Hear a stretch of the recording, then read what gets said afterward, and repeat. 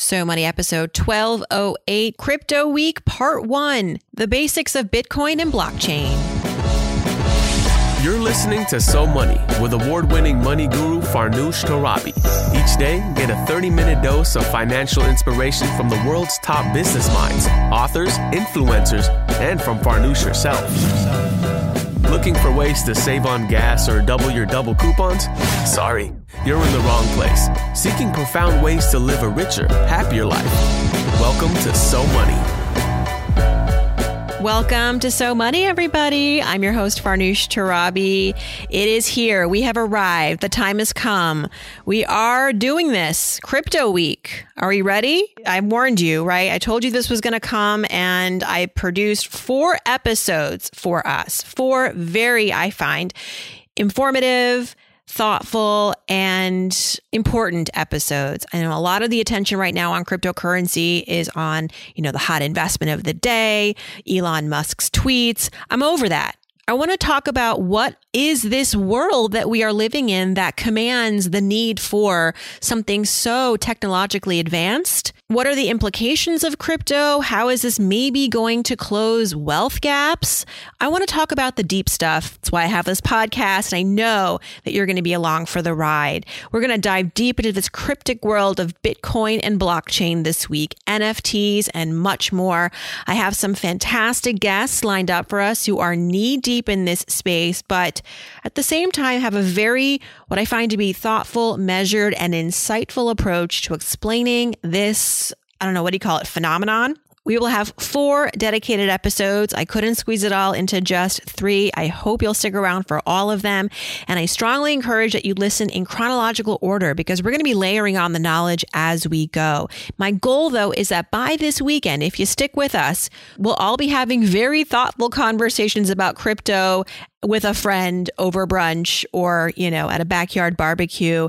Maybe even we'll have a better handle on how to invest if that is something that we discover this week that we want to participate in. We want to participate in cryptocurrency. It's not for everybody. Along the way, very important, please send me your questions for Friday.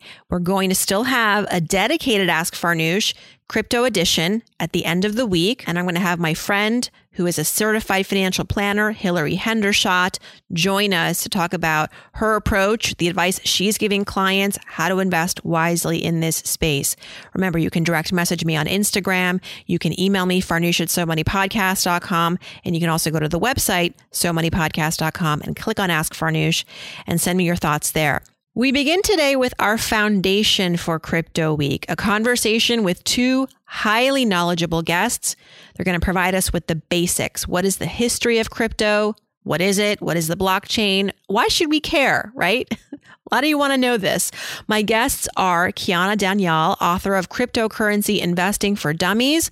She's also the CEO of InvestDiva, an award-winning, internationally recognized personal investing and wealth management expert. And my colleague is also joining us, John Puterbaugh, who is the editorial director for NextAdvisor, a personal finance publication in partnership with Time Magazine. John has more than 10 years of experience leading editorial teams in personal finance, consumer advocacy, and local news. He has written extensively about cryptocurrency for NextAdvisor.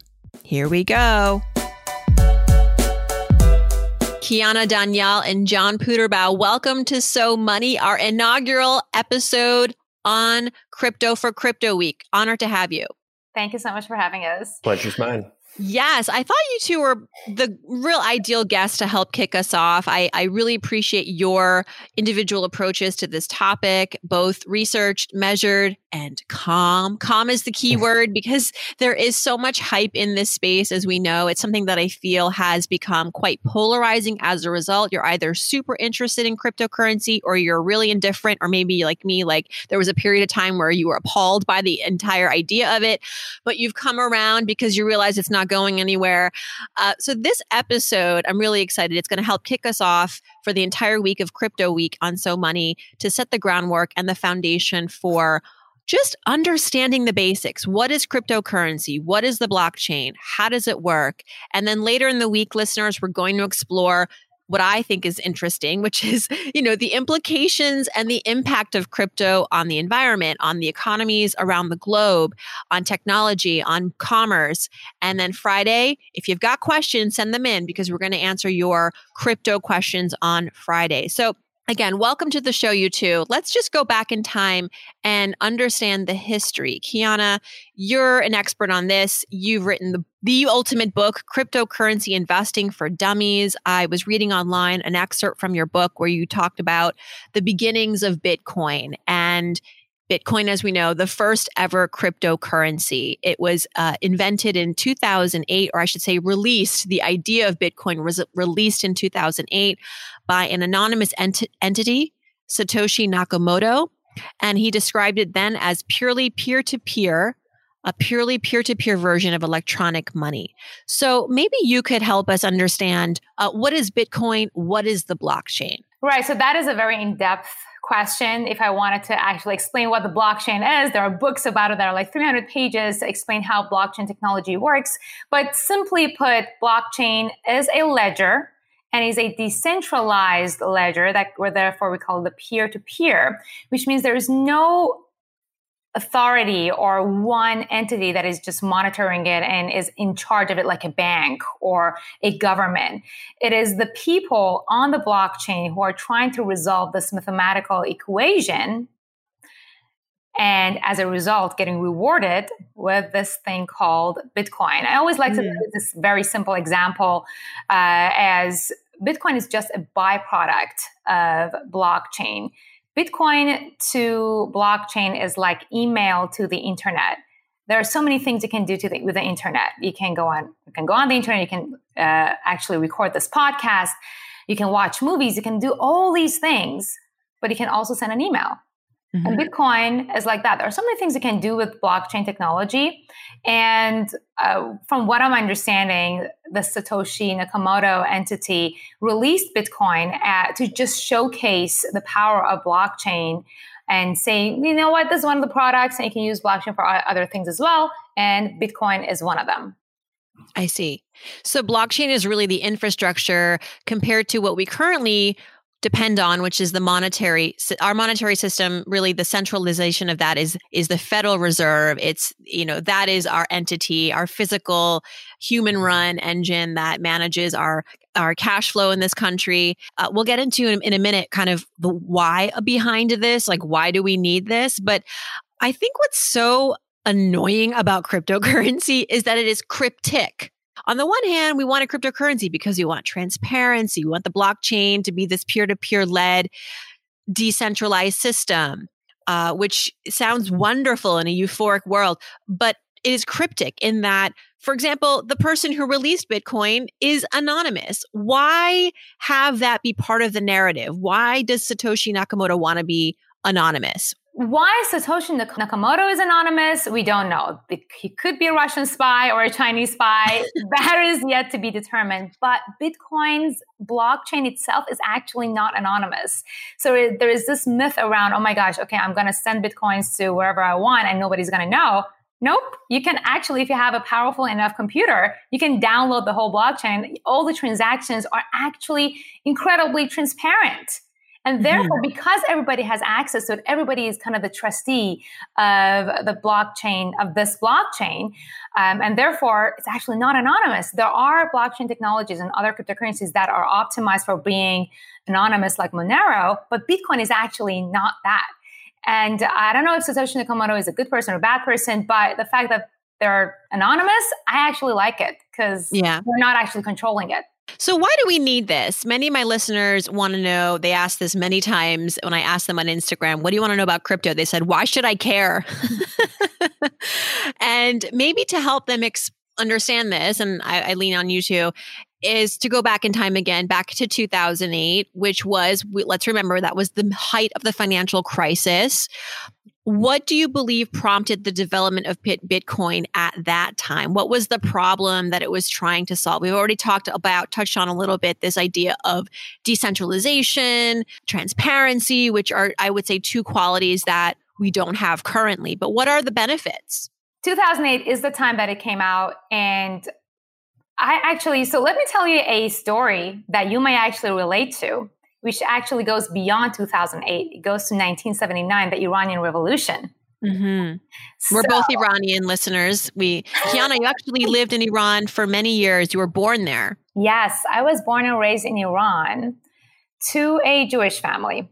So my dad, prior to the revolution, he was a CEO of a very successful company, and he had a lot of assets with the Iranian government and the banks and, gold and whatever it was. And after the revolution happened, the new Iranian regime took over all of his assets and froze his bank accounts. And because they had the authority, everything was in their power. And as I was learning about blockchain and Bitcoin, and I was like, oh my God, this is like, I can literally have all of my Bitcoin in this tiny little wallet that nobody can have access to, and nobody can actually seize it. If my dad had even a fraction of his assets in cryptocurrency back then, if it existed, he didn't have to start over. I didn't have to be born in this chaos and no money and all the things. So to me, that is the power of cryptocurrency that really spoke to me. I feel like a lot of people have their own reasons. There are inflationary reasons, of course, that we can get into. I think John can get into that as well. But for me, that is the biggest reason that I'm like, you know what? I'm always going to have cryptocurrency as a part of my portfolio. Yeah, I love that story Kiana told. She told me in a previous conversation, and I think as a person living in the US, that sort of turned a light bulb on for me to realize in another country, in another time and place where things are much less stable, it gives you another avenue to protect yourself. It was really an interesting story to learn for me. Yeah, I can totally understand that. And I've also read that what Bitcoin does, or I should say cryptocurrency, the blockchain provides that our current system does not, is an opportunity to create more equity in the financial markets, leveling the playing field, so to speak, as far as payments go, as far as transactions go, access to cash, or I should say money. What is cash anymore?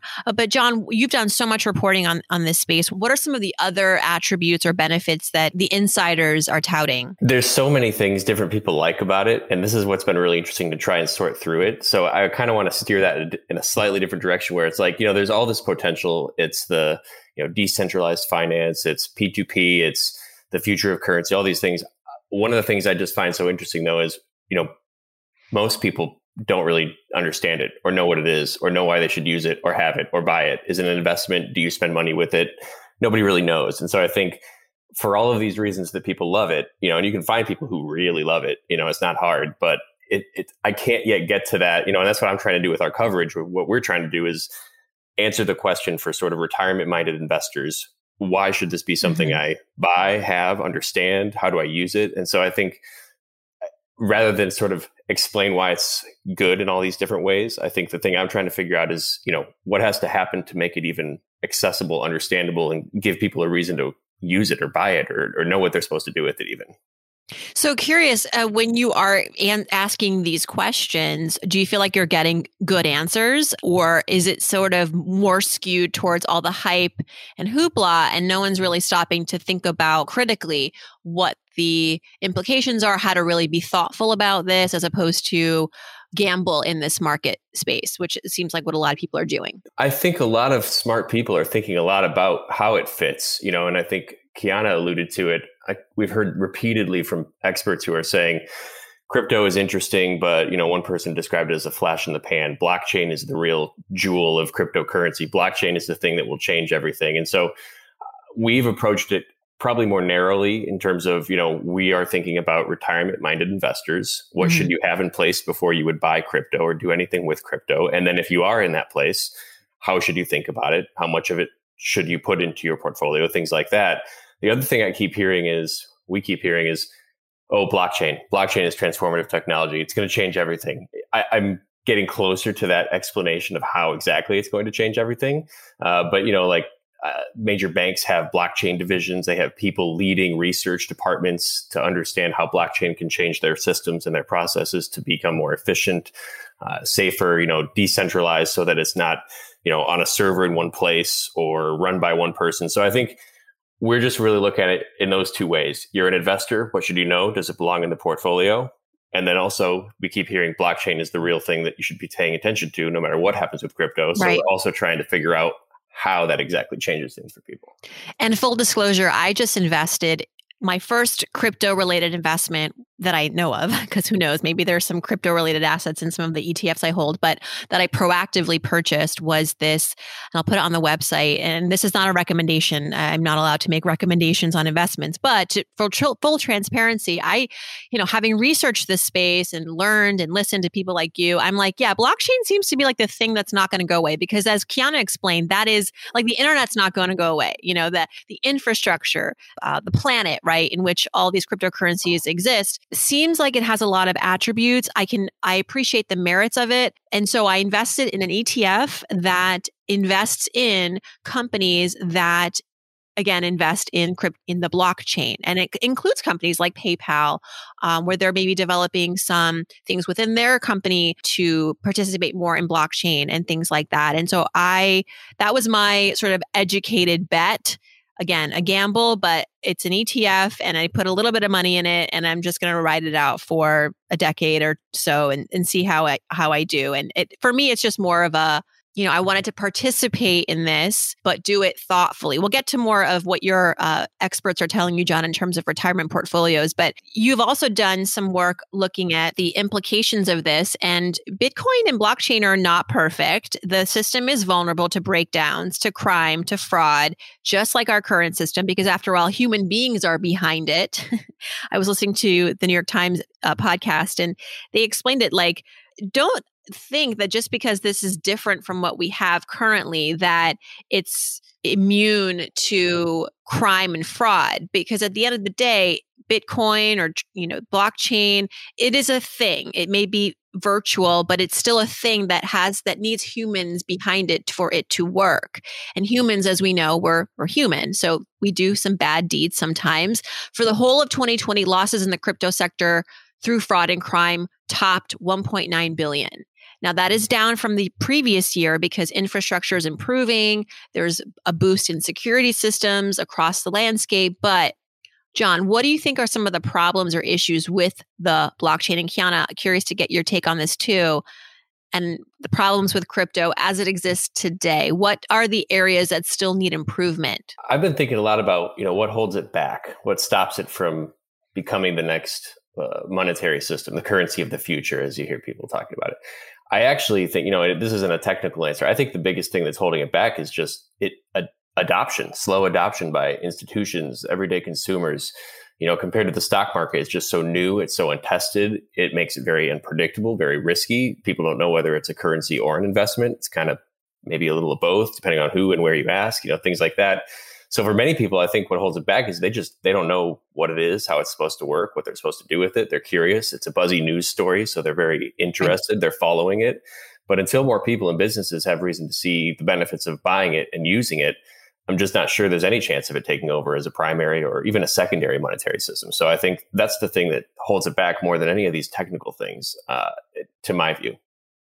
The irony being that we still need the participation and the backing of things like the SEC, the government, all of our centralized infrastructures. Kiana, talk about, is there a world where we could live in hybrid, with the blockchain and maybe even the central bank? I like anything hybrid, even when with robo-advisors, I'm like, do they have a financial advisor on staff just in case I need to talk to a human being and not a bot? So it's really comes down to the level of comfort, and change is always scary for everybody. We are humans, we don't like change. So ideally, actually, I would prefer for the SEC or the Fed not to get involved. But at the same time, yes, I would prefer to purchase my Bitcoin or my crypto assets from an exchange that is regulated by the SEC because, I don't know. We don't know how to verify. That's the problem.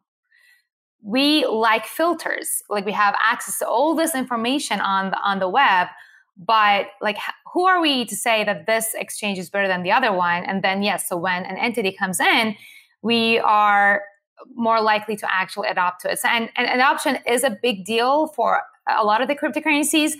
Now, with Bitcoin, I actually would say the adoption is already there. And for adoption, in fact, that majority of participants in the cryptocurrency industry think and believe that Bitcoin is a value asset. It is not optimized as a cryptocurrency. As you mentioned, it has a lot of problems. Even Bitcoin's blockchain itself can be attacked. And we have all these different kinds of attacks that if a massive entity wants to attack it and scam everybody, they can. But it's the likelihood of that is actually very, very low. Bitcoin itself is a value asset because of the number of it being, there's a certain Finite. number. Yeah, finite. So unlike the US dollar, unlike anything, unlike even gold, you know exactly how many Bitcoins are going to be there ever. And majority of it is already mined. So the participation's already been done. Out of 21 million Bitcoins, I believe it's 18 million of it is already mined. So it's already done. The supply and demand is there. And there is enough people, in my opinion, believing enough in Bitcoin that are just holding onto their Bitcoin probably forever, that it's going to give its value. So to top that off to the reason why I believe Bitcoin is something that people who want to have a separate kind of allocation in the portfolio, they might want to consider it. Also, just consider this. If you buy gold, you might want to consider Bitcoin. There are so many types of crypto too, right? We've talked about Bitcoin, but there's also Ethereum, Dogecoin, Ripple. How do you tell them apart? There's so many. Right. So do you know how you talked about, okay, blockchain is the thing. Like I want to be exposed to the blockchain and companies that invest in blockchain because blockchain is the thing and cryptocurrency is just like, we don't know what about it. How I actually look at it is like how you buy shares of companies. So Tesla is the thing. Tesla cars are the tangible things, but you purchase Tesla stocks because they are a part of that company and it gives you access to be owners of that technology, of the NVIDIA technology, of the Google technology, of the Amazon technology. So to me, investing in a cryptocurrency, a byproduct of a blockchain that is actually changing the world and helping us living better and monetize better and like supply chain, track the supply chain better and track our healthcare system better, then a way to invest in that infrastructure, if the company that is kind of building that infrastructure is not public, then cryptocurrency, the byproduct of that blockchain, could be what exposed you to that blockchain. Did I answer your question? I went completely. Yeah, I understand. So think of these cryptocurrencies as publicly traded companies, essentially, where they are, you have to really understand what their use case is, or in a case with a company, sort of what the company mission is and how it's being run. And you have to make predictions about where it's going and then maybe invest in that company and ride that wave, similar to these currencies. Would you compare it to other kinds of currency? Like you can invest in the yuan, you can invest in the euro, you can invest in the US dollar. And you're betting on the country. You're betting on that country doing well when you're investing. So actually, my background is foreign exchange trading. So cryptocurrency is actually a hybrid, and I know you like the word hybrid. It's a hybrid between stocks and and currency, in my opinion, because so not only you can purchase cryptocurrencies and just store them in your wallet, you can actually trade them exactly like you do with foreign exchange trading against each other. You can trade Bitcoin for Ethereum, you can trade Ethereum for Ripple, and all of these things. So that is a completely different thing because foreign exchange trading is not investing, is not retirement planning, is basically gambling. And so is cryptocurrency trading, in my opinion. And that is something that I actually advise people not to do. I don't advise, I educate people not to do. And personally, I invest in cryptocurrencies as an investment, as a byproduct of the blockchain technology. But you can go both ways. And that's why the hype and FOMO in cryptocurrency is so high, because it can go both ways. So much FOMO. Ooh, all right. We have a few more questions I'm hoping to tackle, and whatever we don't get to, we have a whole week to discuss with other guests. So don't feel like you have to give me, all the answers here. But really, let's touch on Bitcoin mining because John brought that up earlier. This is controversial. It's the process by which Bitcoins are released into circulation, and a lot of people are concerned about the environmental impact of this. How does mining work? And I just wonder, like, if it's so detrimental to our Earth, why are we even talking about this anymore? And how is it sustainable? We know Elon Musk recently changed his tune on this, saying, you can buy a Tesla with Bitcoin. Actually, no, because he wants to, do good for the world, environmentally speaking. So it is controversial. But can someone explain Bitcoin mining? Maybe John, do you want to take this one? I'll give it a try. All right. So to our research and everything we've heard, so basically, like, very smart people create what are essentially these supercomputers to mine new Bitcoin, which is organized into blocks that have a unique code. And so they set these supercomputers up. They call them nodes in the network. They use algorithms to process as many of these code possibilities as quickly as possible. And then when they land on these codes, called the hash for a block that organizes Bitcoin or any crypto potentially, it releases new Bitcoin, which then enters the market. And so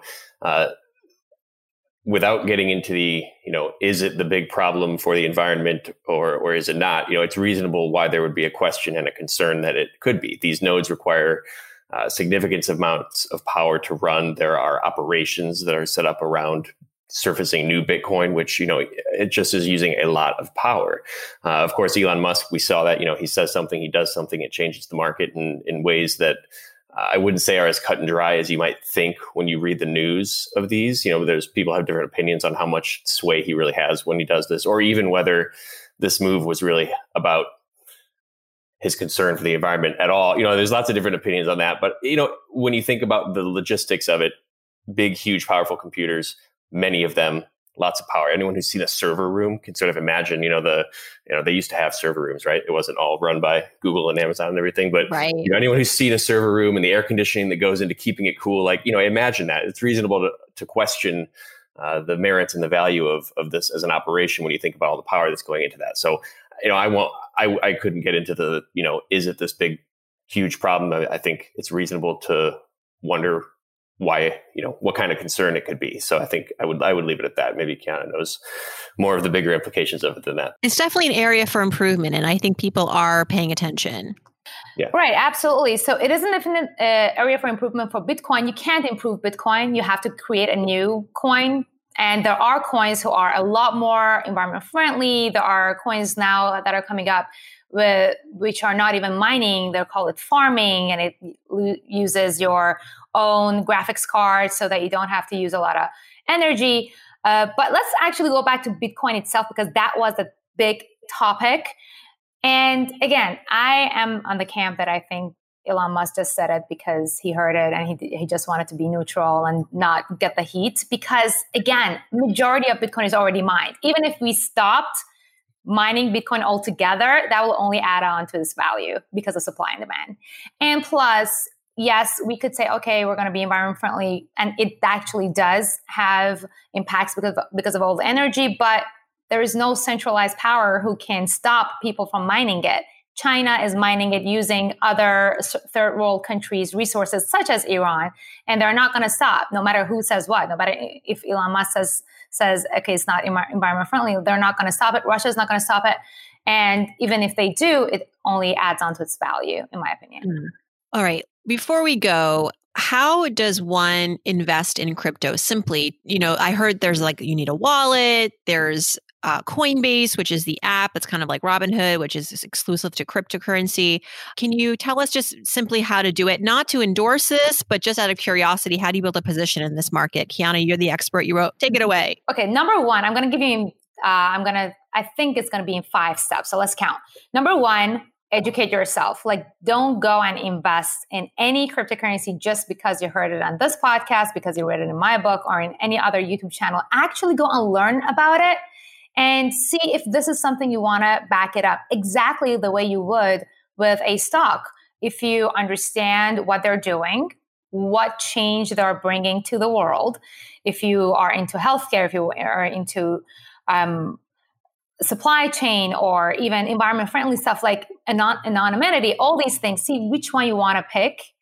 And with cryptocurrencies, it's actually kind of easy because there are not that as many cryptocurrencies that have made it past the hype and FOMO as there are stocks. So understand them first. That's step number one. Step number two, I'm still not getting you the gist. Understand your risk tolerance and understand if you actually want to take this risk, because it is speculative. It's kind of like the dot-com bubble where some of the companies made it and some didn't. So understand that there is going to be a chance, even if you really understand the blockchain and the cryptocurrency, there is going to be a chance it's not going to make it. And then step number three, yes, you want to go ahead and open an account with an exchange. My favorite is Coinbase because it is easier to use and it is regulated by the SEC, which we talked about. So it's kind of safer than the other ones around. There are other ones such as Binance, as well as Kraken, that you can go ahead and have access to more cryptocurrencies than on Coinbase. Coinbase has a limited number of cryptocurrencies. And when you go on Coinbase, I also would recommend that you actually log into Pro Coinbase. Because on Coinbase.com, you're only going to be able to buy, and it's a little bit limited, the things that you can do. But if you go to pro.coinbase.com, you're going to be able to actually set buy limit orders and do a little bit more cool things.